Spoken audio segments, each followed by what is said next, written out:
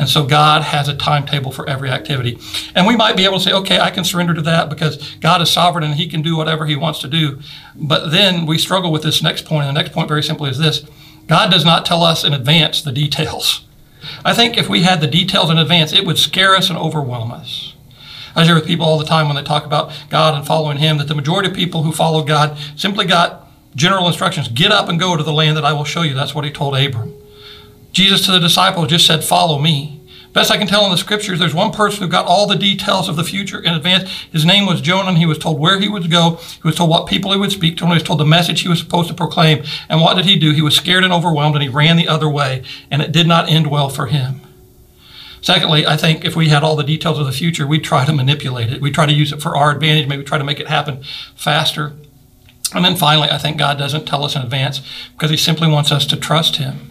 As Jesus is getting ready to ascend back into heaven after his resurrection and after he'd appeared to people for that period of time, he's gathered with them on the mountain, and they said, Jesus, tell us when you're coming back. Tell us when you're coming back. And Jesus says, Acts chapter 1, verse 7, you don't get to know the time. Timing is the Father's business.